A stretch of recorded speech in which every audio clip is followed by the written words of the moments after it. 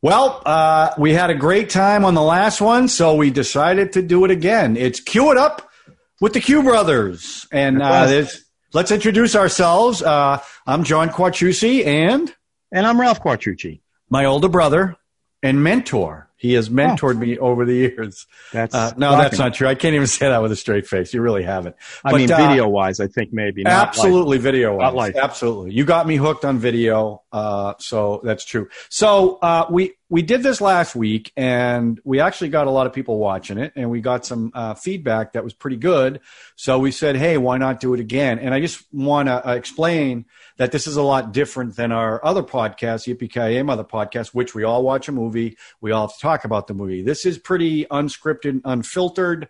So it's kind of stream of consciousness. So we're probably going to bounce around all over the place. And last week, what we really talked about was the evolution of the podcast, how it got started. So as I started to think about this one, Ralph, I wanted to ask you, you went to Fitchburg State after high school. FSU, now a university. FU. What? Now a university.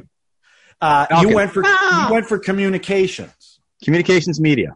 Okay, so how did you go into that, from that to editing? Because that covers a lot. It's production, it's camera, it's in front, it's behind. But how did you know you wanted to be an editor, or did it evolve from that? Well, okay, so you know, and we know this, you, me, and Steve, and all the whole family, started with Dad. We're shooting all the time.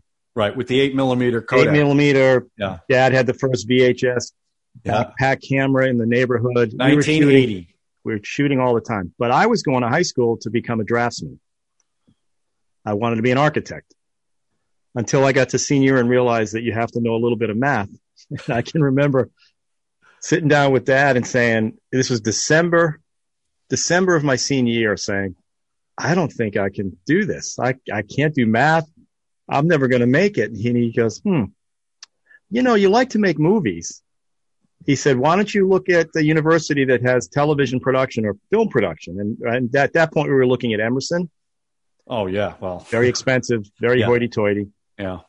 Couldn't afford that. And then found Fitchburg State College had a communications media track. And I applied for it. And wait a minute. So wait a minute. December of your senior year, you wanted to be an architect. So by that time, you have to pick schools. It was very late. Did you pick any schools yet? I hadn't at that point. Maybe it wasn't quite December. I just know that it was maybe late. you had a block about it, and you knew you didn't want I just knew that I couldn't do the math. No, I did not know that. Dad came up with the communications thing. Dad's the one who said, you like making films. Why don't you look into a school that does that? Boom. Fitchburg State College, state school. We could afford it. I could afford it because I had to pay the whole thing. Remember, I got that giant scholarship from the Sons of Italy. Yeah, how much was that? That was $250. $250. And then $100 from Roxy's, the grocery store I worked at as a bag boy. So I was on my way.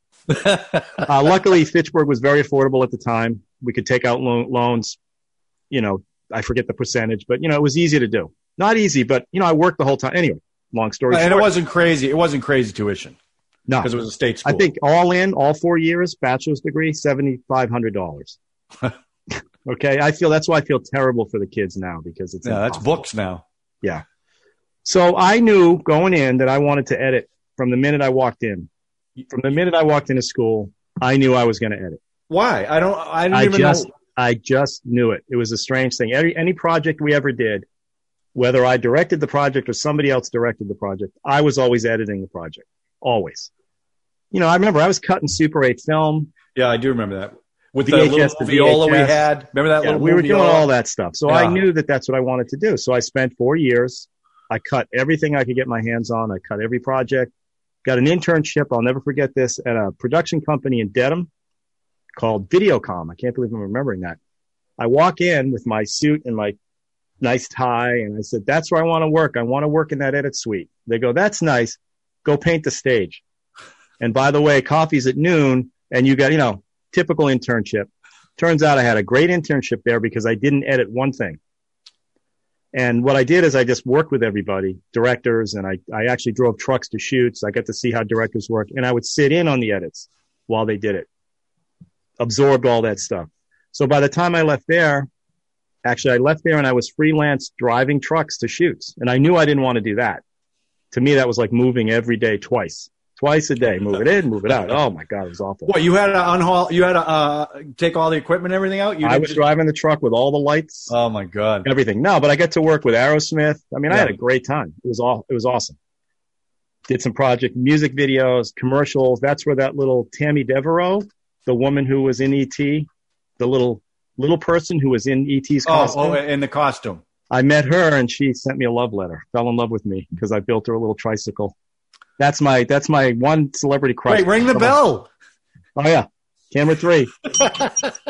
Tammy Devereaux. I actually have the letter somewhere. Really cute. I mean, she was adorable and like a little beach ball with arms. I mean, she could barely walk, but I had to build her a tricycle. I built her a tricycle. She was literally the one that was in E.T. when he waddled down the alien ship there. Yeah. So that was my one celebrity crush that met me there. Anyway, long story short, John Cosenzi, who you know is my friend now for 30 years, who was on the Young Frankenstein podcast, called back to Fitchburg State and said they needed an assistant editor to work in Silver Spring, Maryland.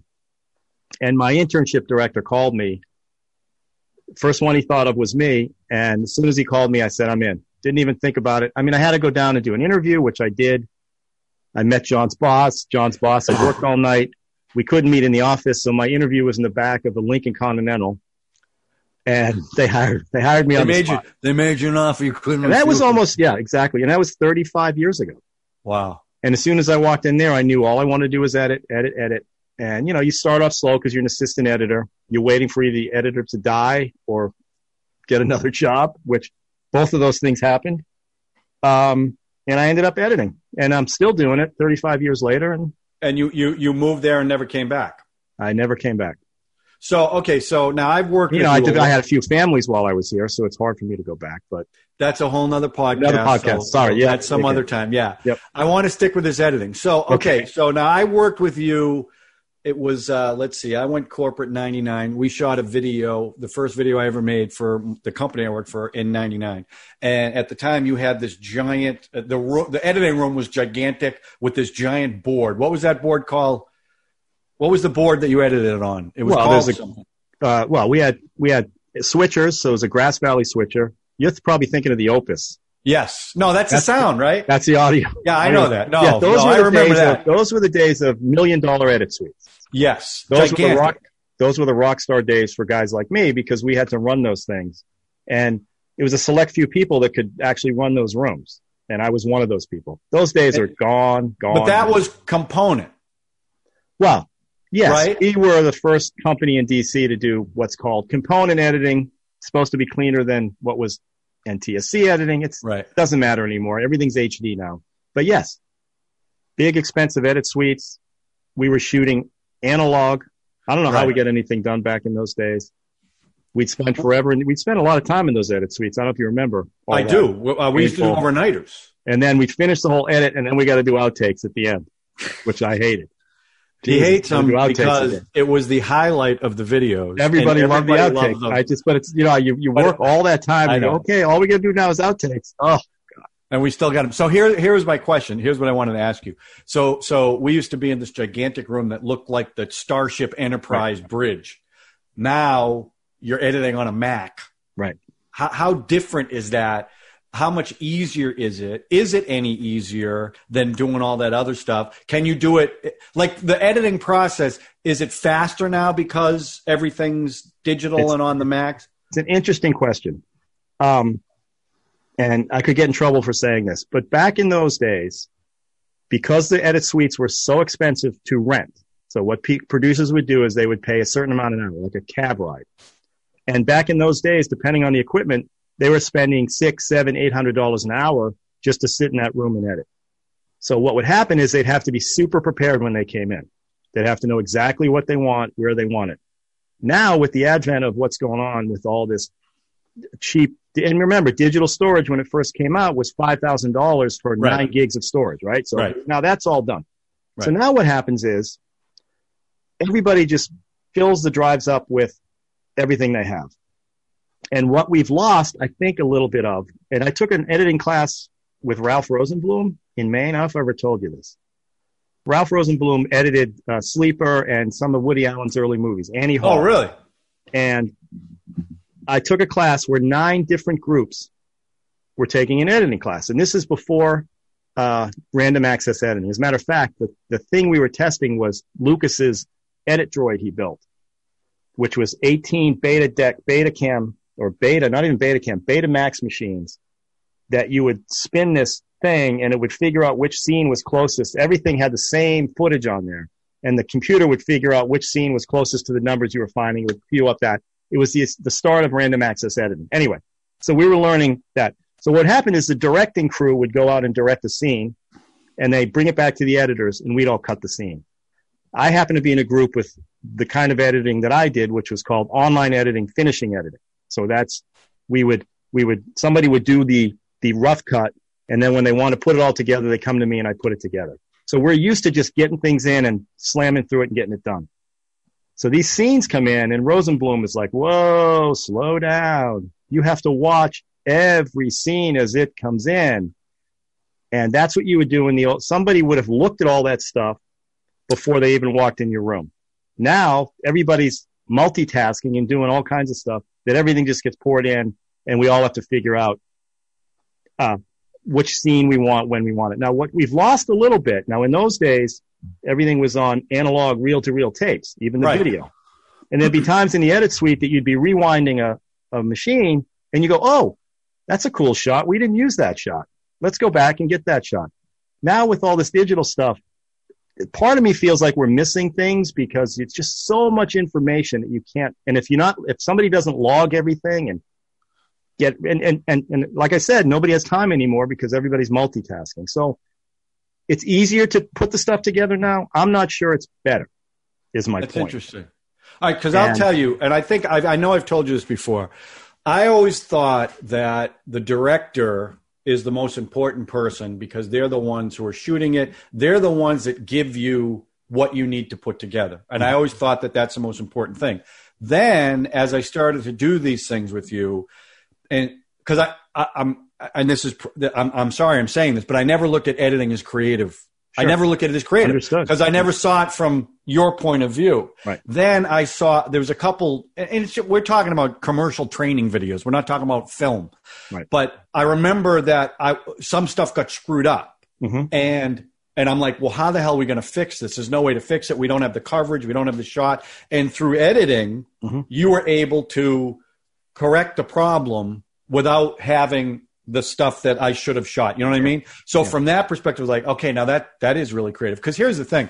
Everybody edits now, right? Everybody has a laptop. The software is real user-friendly. Yeah. Everybody can edit. But when someone who knows how to edit really knows the creative end of editing, it's a completely different animal than splicing stuff together, right?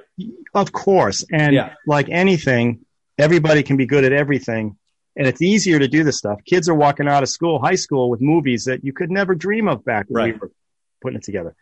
But the one other thing Rosenblum told me is that there's good directors and there's really good directors and there's really bad directors, right? So a good director only gives you the amount of footage he needs to edit. If there's a director that doesn't know what he wants, that's when you get all the different coverages and you get different angles and you get different stuff. Nowadays, you see with these, like Tony Scott just loads his stuff with information. And he enjoyed doing that because he liked that process of trying all kinds of different shots. But yeah, I mean, it is about solving that problem that you think can't be solved. That's what makes it interesting. But you can completely change a movie. Like I keep reading of certain movies that because of the editor, scenes got moved from where the director originally wanted them, and it completely changed the structure of the film. Yeah. That's not just cutting pieces together. No, and they'll remember a scene. Like I was just watching I watch director's tracks, listen to them all the time, director's tracks. And I just watched a movie recently where the director said, yeah, that scene was shot for something completely, it was a bar scene. I can't remember the movie. I'm sorry. Every time I get on camera, I forget this. But anyway, they shot something for a scene that was supposed to happen later. Okay. And they realized that if they put it together with the scene that they shot that's supposed to be in this club, it'll connect the story better. Even though it had nothing, it was a completely different scene that was supposed to happen 20 minutes later.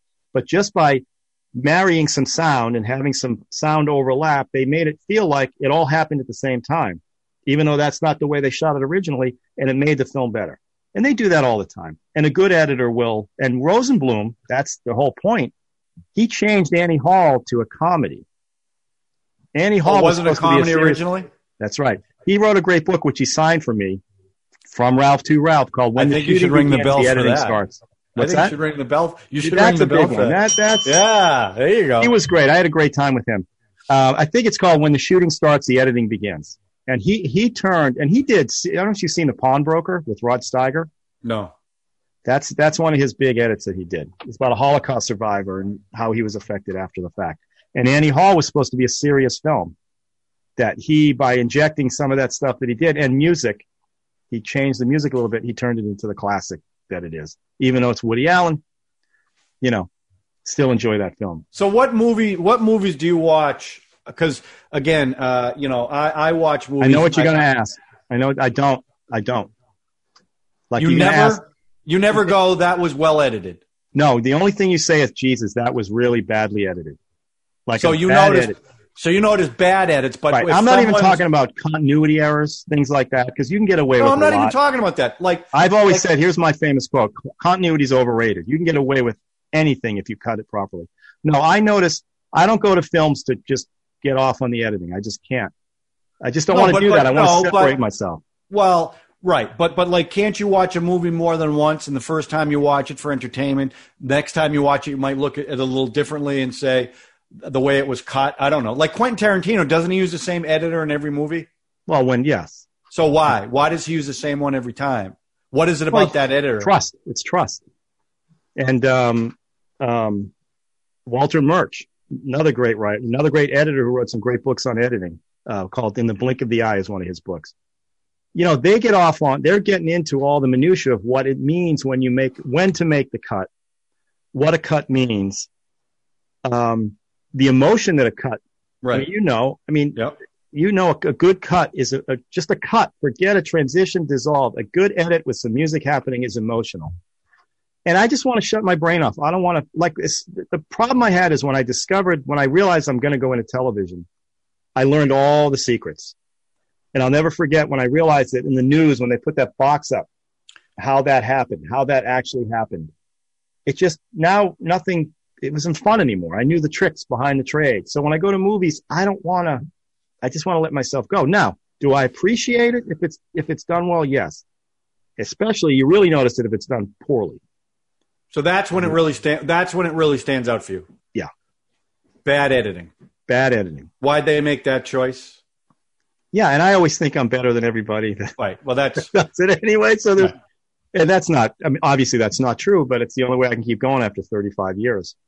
And when I start a big show, it's a funny thing. It's this thing I do because when you start a show or an edit or a movie, it's overwhelming the amount of footage you have to start with. Right. And it's always that frightening beginning where it's like, I'm never going to get this done. There's no way I'm going to get this thing finished. And I always pick one edit somewhere in the show. I don't care where it is. It could be 40 minutes in, 20 minutes in. Just one edit I know is going to happen. Whether it's a fish leaping out of the water, and I make sure that whatever the cut is that I know is going to work. If I start with that, then I work everything off left and right from that, and it gets me going. Because there's that frightening beginning where you're just like, I can't get this thing done.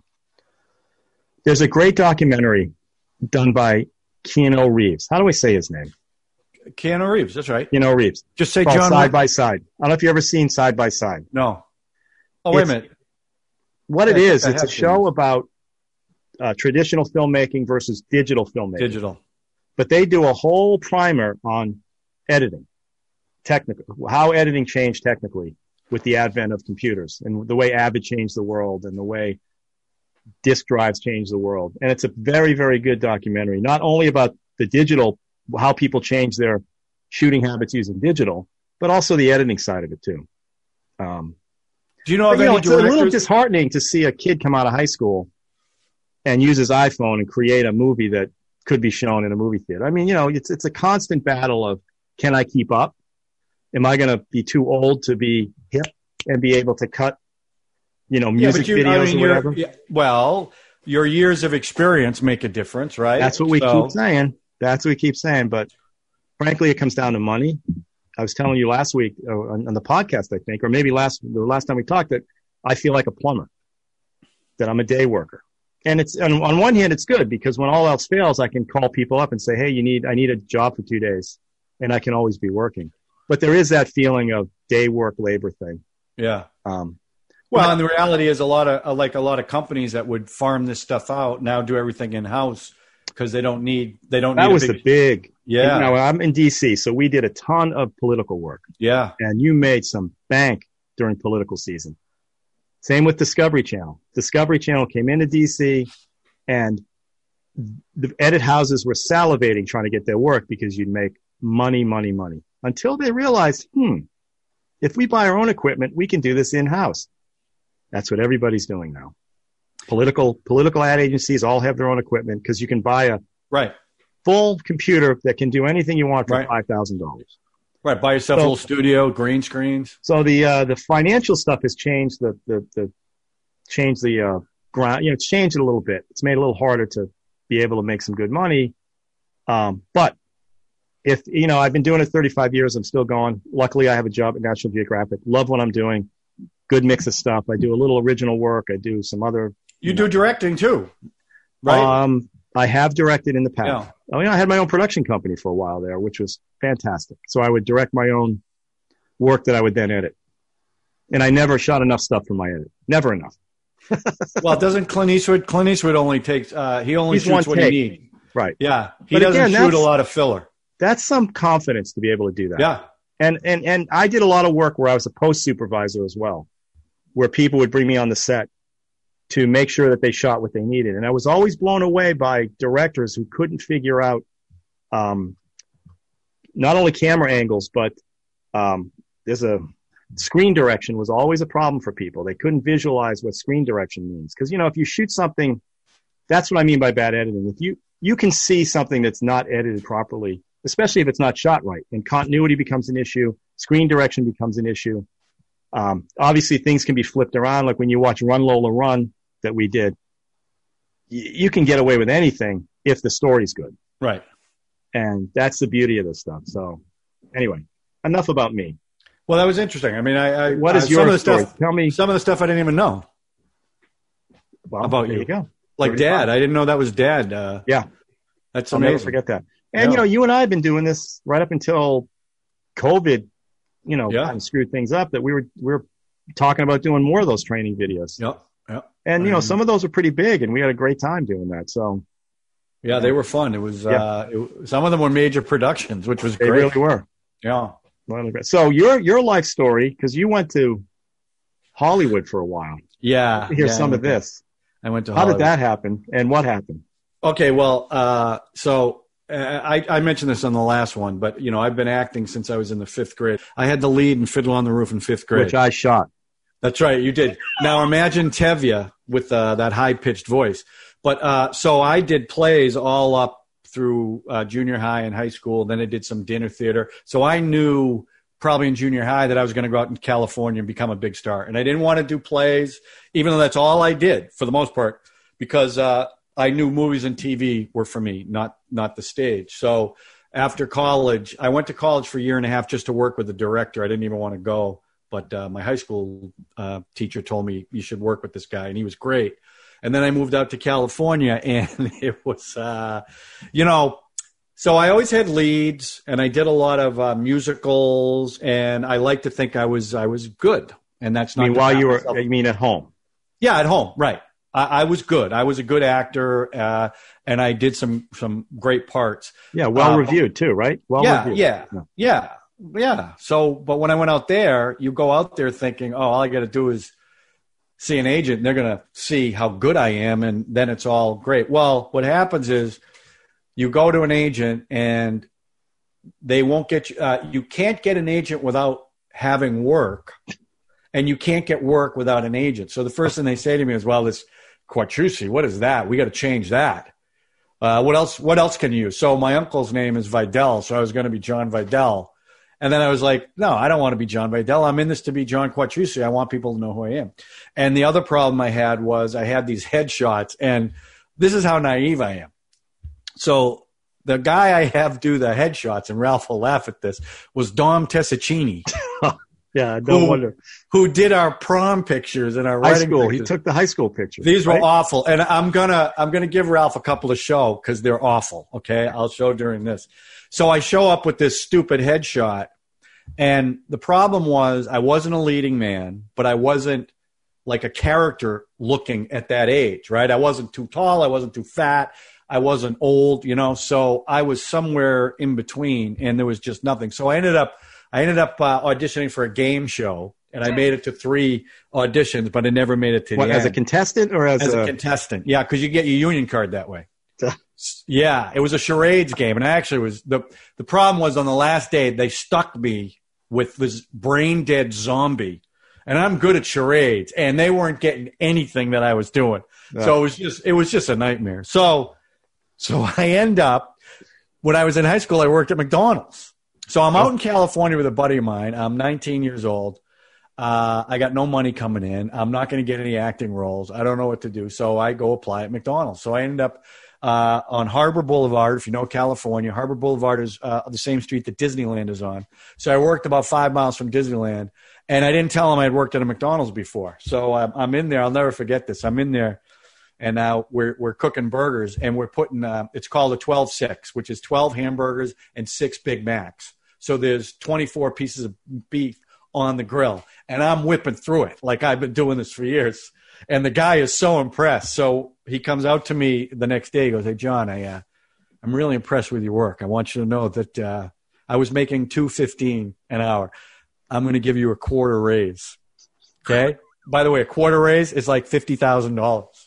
So the problem was this. What do you mean a quarter? What do you mean a quarter raise is $50,000? A quarter, when you're making $2.15, a quarter raise is a gigantic deal. Okay, so you're up to what? You're up to what? 2? Right, but to him, it was like, right. This is how much we like. This guy's great. I'm going to give him 25 I'm laughing. Cents. It was fine. Wow. But the problem was that as much as I wanted it, I didn't want it bad enough to starve, to do everything I needed to do. I just wasn't. And frankly, I missed being home too much. So I only stayed out there for about 2 years. I came back home. I ended up working retail for a company called Service Merchandise. Some of you might remember it, catalog showroom. You had to be explained how to shop. So I ended up coming back and doing plays again, which was fine. I thoroughly enjoyed that. And then my life took a completely different direction. I was asked at my company, they were looking for a national trainer, something I'd never done before. But I looked at it as kind of performance art, right? I'm like, it's just getting up in front of people. So they had people, contestants, make a training video and send it in to them. So my store manager, God bless his soul, let me have an overnighter. And I did this Steven Spielberg production that was unbelievable. I had everybody freeze, and then I would turn to the camera and start talking. It was hilarious. So a guy calls me and says, "We saw your video. We'd like you to come in for an interview." So I went into Nashville, and I met this guy who actually became my business partner. And the first thing he had me do was watch a video that he made. And it literally was him standing in front of a camcorder, shouting at the screen for almost 2 hours. It was unbelievable. Right. So I'm sitting there in a big table with a bunch of people, and they're deciding if they're going to offer me the job. And he says to me, "So John, what'd you think of my video?" Like that. So what's going through my head is I could tell him the truth, or I could lie to get the job. Right. So I said, I didn't care if I got it or not. I loved what I was doing, so it didn't matter to me. So I said, if I were you, I wouldn't quit my day job. Just like that. And he turns to the other guy, "If this guy's got this kind of balls now, I should just hire him right now." Well, he ended up hiring me. Now, wait, back up. But no, okay. Remember Burt Lancaster in Field of Dreams? Yeah. And there's a big speech about him giving up when he walks off, and they say to him, "Well, you could have been a boy." He goes, "You know what, son? I wouldn't trade what I'm doing now for that." Now, I've been with you. I've been with you. And if you see a guy like I remember at Nat Stadium, the guy that does the emceeing that runs around the crowd, and you're like, Jesus, that guy gets that job. I know what you're going to ask me. And no, I am not Burt Lancaster, and I don't think, this was perfect for me, because every time I see some clown on TV, I go, that guy's on TV, and I'm not. That's exactly what I think. So it's my life took a much different direction than I wanted it to. I always always wanted to be a performer. Now, right. The only thing, and you perform everywhere, by the way. Well, it's not just when the camera's on. So, look, I have probably been. So my job was going around the country doing training seminars, and I don't know, I did it for 25 years. So I spoke to, 500,000 people. And every time I did it, it was a performance. That's what it was. That's how I looked at it. It was 50% training material, 50% entertainment. That's how I approached it. Because if I was going to sit through it, this is what I would want to watch.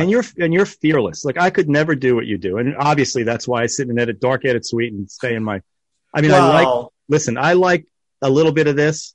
Yeah. This. But I don't have the stones to get up there and not care what anybody thinks, which is the only way you can do what you do. Yeah. I've been at your things, your training, and I'm always surprised at how the crowd always gets behind you.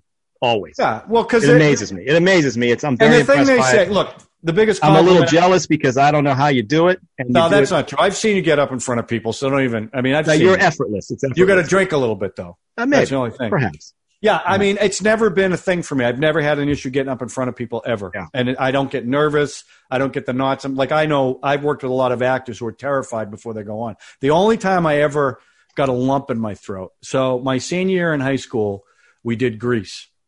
And I had the lead in Grease. And Grease was huge, right? Everybody knew it. So this was 1980. It was 81. Mm. And we had a 1,000-seat auditorium. And we never sold out shows. So the curtain opens and every seat is full and there are people standing in the aisles. And I'd never been in front of a group that big. That was the only time I went like gulp. And then once it gets started, it's like, okay, then you're like feeding. There's nothing. I can't even describe to people. People say, how can you get up and do it? You have no idea what it's like. And you don't get this in film or TV. When you're doing something right and the audience goes nuts, when 1,000 people are laughing at some joke you just said or your delivery, there's like nothing like it. I can't even imagine. I mean, I'm so jealous when I see that happen because you just know. That feeling has got to be unbelievable. Has to be. It is like crack. It's like crack. That's it is. It's like a drug, and you want to do politicians. That politicians need that. Yeah. That feedback. And I love it. And people say, well, I can't watch myself. I get sick. Not me. I have no problem watching myself. In fact, I do try to be objective when I watch it. And I watch some stuff I do and I'm like, oh, that was awful. Why did they do that? But like you talked about bad editing, right?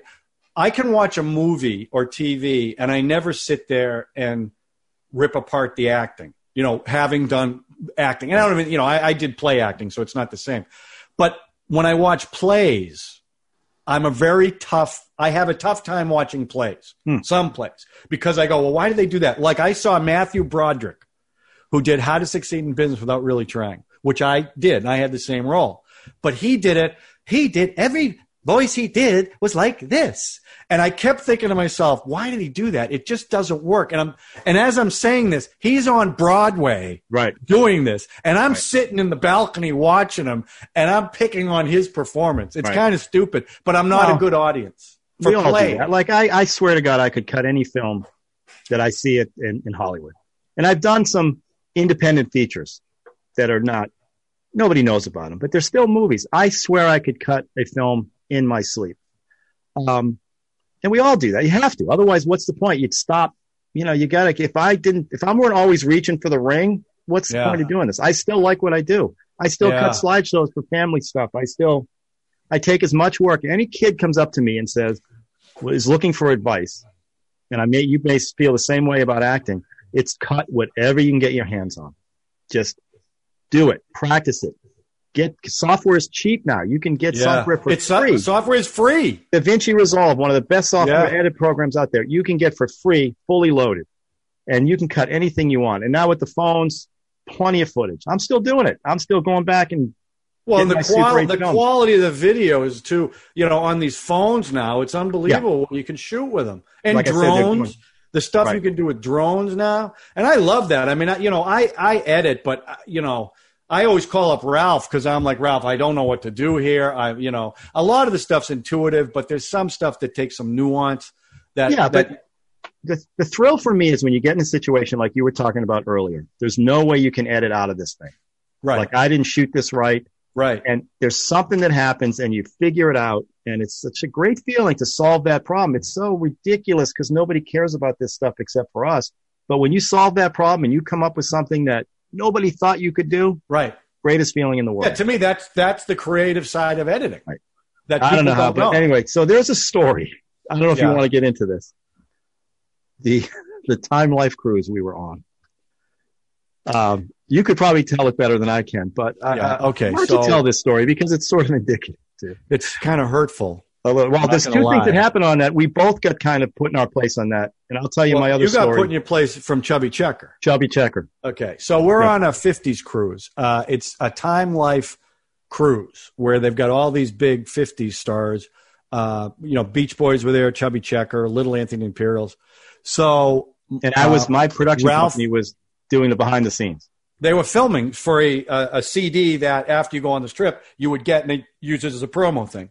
So my goal, because Ralph and I had been doing all these commercial videos, once his Time Life crew spends some time with me, they're going to be overwhelmed by my talent and my personality that they're going to say to Ralph, well, I was trying to get you for any infomercial I worked on. I put you in one of them, the Songbird. You did, but it was too young for it. The Songbird one. So I was always trying to get John in these infomercials. He did. To Ralph's credit, he did. He really talked it up. So one night we're in a lounge and we're on this big wraparound couch. Ralph and a couple of the ladies from Time Life are on one end and I'm on the other end. But what he doesn't know is I can hear everything they're saying. So Ralph, acting as my agent, what do you think? You think we could get something for my brother? He's good. He's good. And the girl says to him, not with that face. And I'm just like, in other words, and by the way, my face looks, my face fills the screen. Back then, it filled it even more. Yeah, I heard this. Now, Ralph doesn't know I heard this. And I'm like, my heart just goes down to my feet because I'm so depressed about it. So I don't know, a little bit later on, I said, so Ralph, not with this face. And you should have seen the look on his face because now he realized I heard. He goes, I know, John, I feel so bad. But yeah, I got some laughs out of it about 2 weeks ago. Nothing happened with Time Life. I got in touch with the woman who actually said that. Recently, 2 weeks ago. And I reminded her and in hindsight, looking back, it was pretty funny. It was hurtful. It was devastating for you, but for me. Funny. But I was legitimately pushing you. I wasn't doing it. I wasn't mad at you. I was not mad at you because you were. There had to have been jokes around that because there's no way there's no way that just. No, there was no jokes around that. No. Well, those people are pretty quick to judge actors, I guess. Well, and if you're going to be an actor, I guess that's the other thing you told me. Like you would go into these things and they'd be like, too short, too ethnic, not ethnic enough. No. Yeah, so you don't even get a chance to show what you can do. That's the one thing about stage that's better than movies and TVs because movies and TVs really are about looks before anything else for the most part. Not all, but for the most part. But to even get in the door, they're looking at 100 pictures. Right. You don't even get in the door just based on unless they like your picture. So, that's tough. Now, I always felt like if I got the chance to show what I could do, I think I could get something, but I never got that chance. And like I said earlier, the truth is I guess I didn't want it bad enough. I wasn't willing to do anything. And that's, so, are you still there, Ralph? You look a little frozen. I'm frozen. Can you see me? You are me? Frozen. But that's not, okay, that's good. Hey, camera three. I guess my DSLR went down. Ralph, can you fix that in post? I can. If you give me a second, I'll turn this thing back on and then I'll just edit it. Did the battery die? I think it's the battery. I have it plugged in. It's not a battery thing, but let me see. I can edit while this. He's doing that, I'm going to prep this next story. So Ralph and his crew are filming, and they're filming all the. Don't do this because I guess you're going to do this while I'm. Yeah, I might as well. I'm going to tee it up for everybody. Okay. So they're filming everything on the boat, including all the concerts. So Ralph was nice enough because I had my DSLR, and because of the room I got, I was in the second row of every concert. So I had my own video camera in the front row. So I was doing a lot of filming. So he gave me an earpiece so I could hear the conversation going on with everybody. So Chubby Checker was a performer there. Now, First thing about let me back this up. Yeah, I directed Chubby Checker. We did a commercial about the cruise. So I didn't know that. Me and my shooter, Mark Walpole, have to drive to Chubby Checker's house in Pennsylvania. He has an RV parked in his backyard. And we're going to do a commercial saying, hey, everybody, come on the Time Life cruise, Memories Cruise. Oh, so he knew you prior to that. I met him at his house. Oh, I didn't know that. He pulls me. He goes, are you the director? Yeah, I'm the director. Pulls me in, sits me in his RV, says, what's my motivation for this? I'm like, it's a Time Life boat cruise. We're just trying to get everybody on. That's your motivation. So we direct the spots. Yeah, it's a silly infomercial spot with Chubby Checker. Now, what I didn't know is Chubby would not let them use the twist. He wouldn't license the twist for the cruise. They were going to do a twist contest. But I didn't know this, that they're not going to license the twist. He can't. He wouldn't let them license. And at the time, he was selling candy bars. I forget what he called them. Checkers. I forget what the name of the candy bar was. Anyway, so he had a whole agenda getting on this boat. So now you can tell the story. And we're videotaping all the concerts. Me and my crew are in there videotaping all the concerts. Beach Boys, Chubby. But Chubby also had going behind the scene. I'm getting behind the stage and in front of the stage. We're getting all kinds of stuff. And he was known for his pants. Chubby? Don't you remember that he had to use a shoehorn or something to get into those, if I remember right? He was a character. That dude. Yeah. So Ralph, to get some great footage, comes down to the front of the stage. Now, directly in front. Now, Chubby, here's what I don't remember. Was he responded to you and wanted you to stop filming? No, he didn't. Here's what he did. So during the concert, I'm in that middle aisle. Yeah. I got the earpiece on.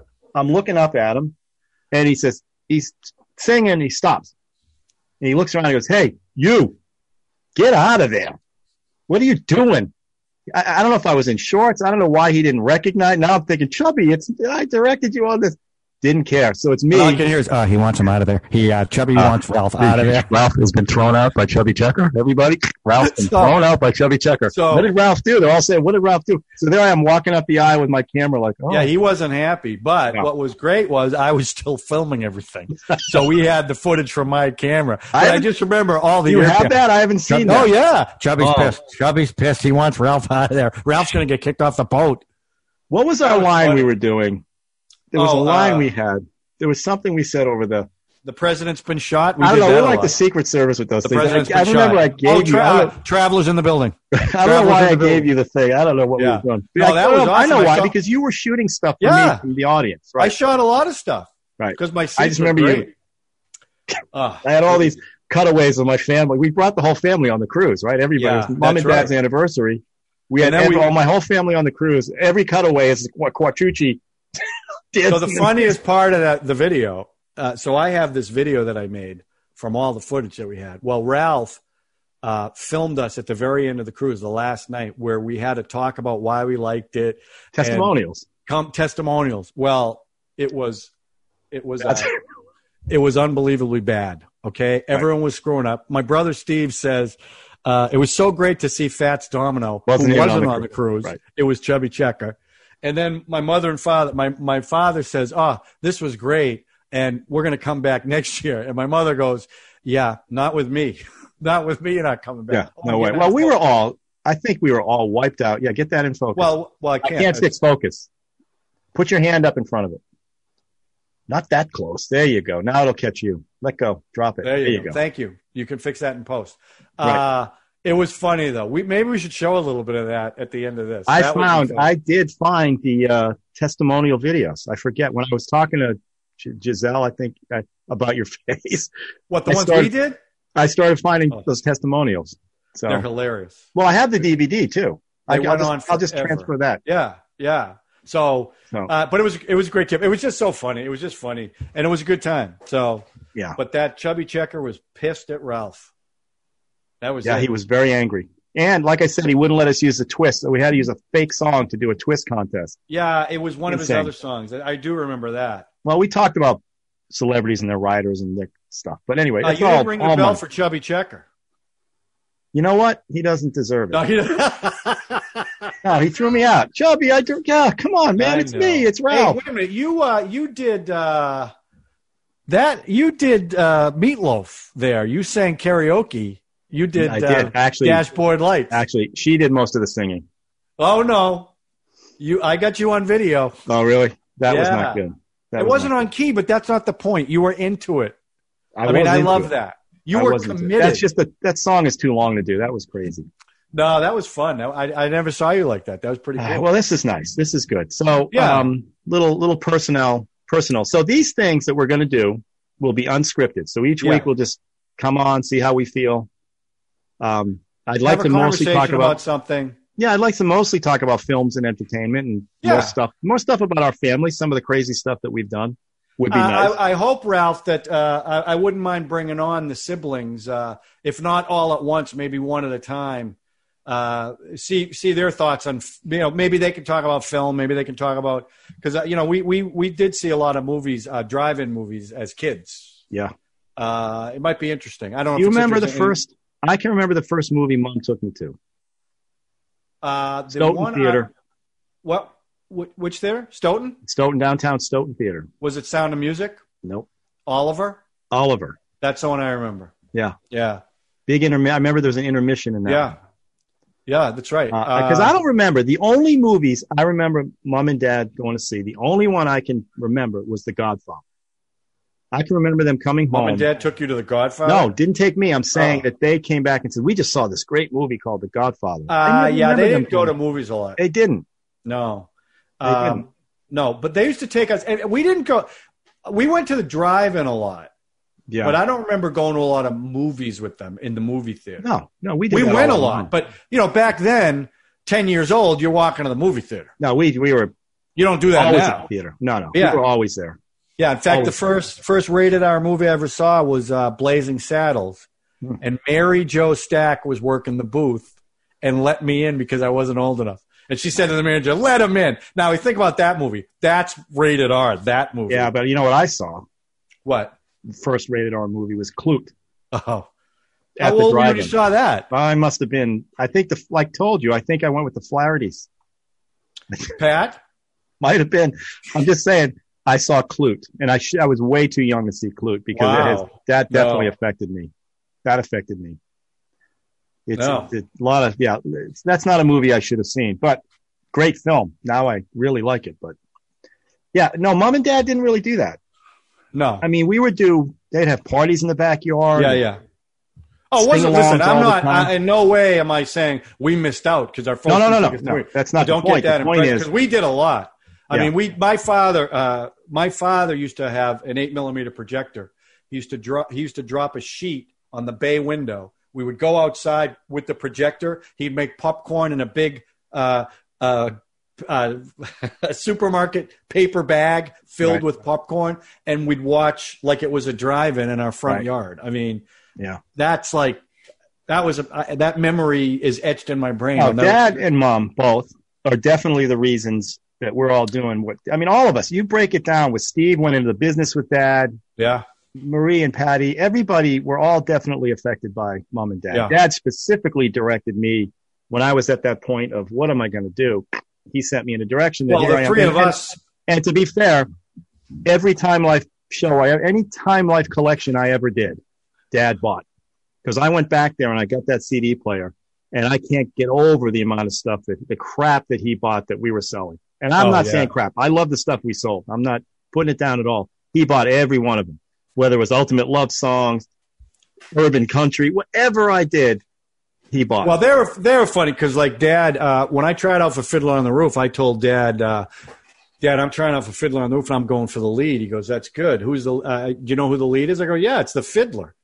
And he laughed. He goes, it's not the Fiddler. I go, Dad, the show is called Fiddler on the Roof. Of course it's the Fiddler. He goes, no, it's Tevye. So then I figured it out, okay? But then Ma... And I used to get a lot of the leads. I just did. And she always said to me, John, you're not always going to get the lead. You're not always. So you got to be prepared for that. And she was right. One show that I really thought I would get the lead in, I ended up not. And I got a small role. I love doing it, but it was very humbling for me. Wow. But she was always like that, where Dad was the opposite. Dad was like, you had to go after it. They came to every show. It was a big deal. So, yeah, I mean, they were great. And like you and I, between photography and videography. That's Dad. I mean, Dad recorded everything. We have videos of a camcorder plunked at the Thanksgiving table 8 hours. Okay, long before social media. All it is just popular. Eating.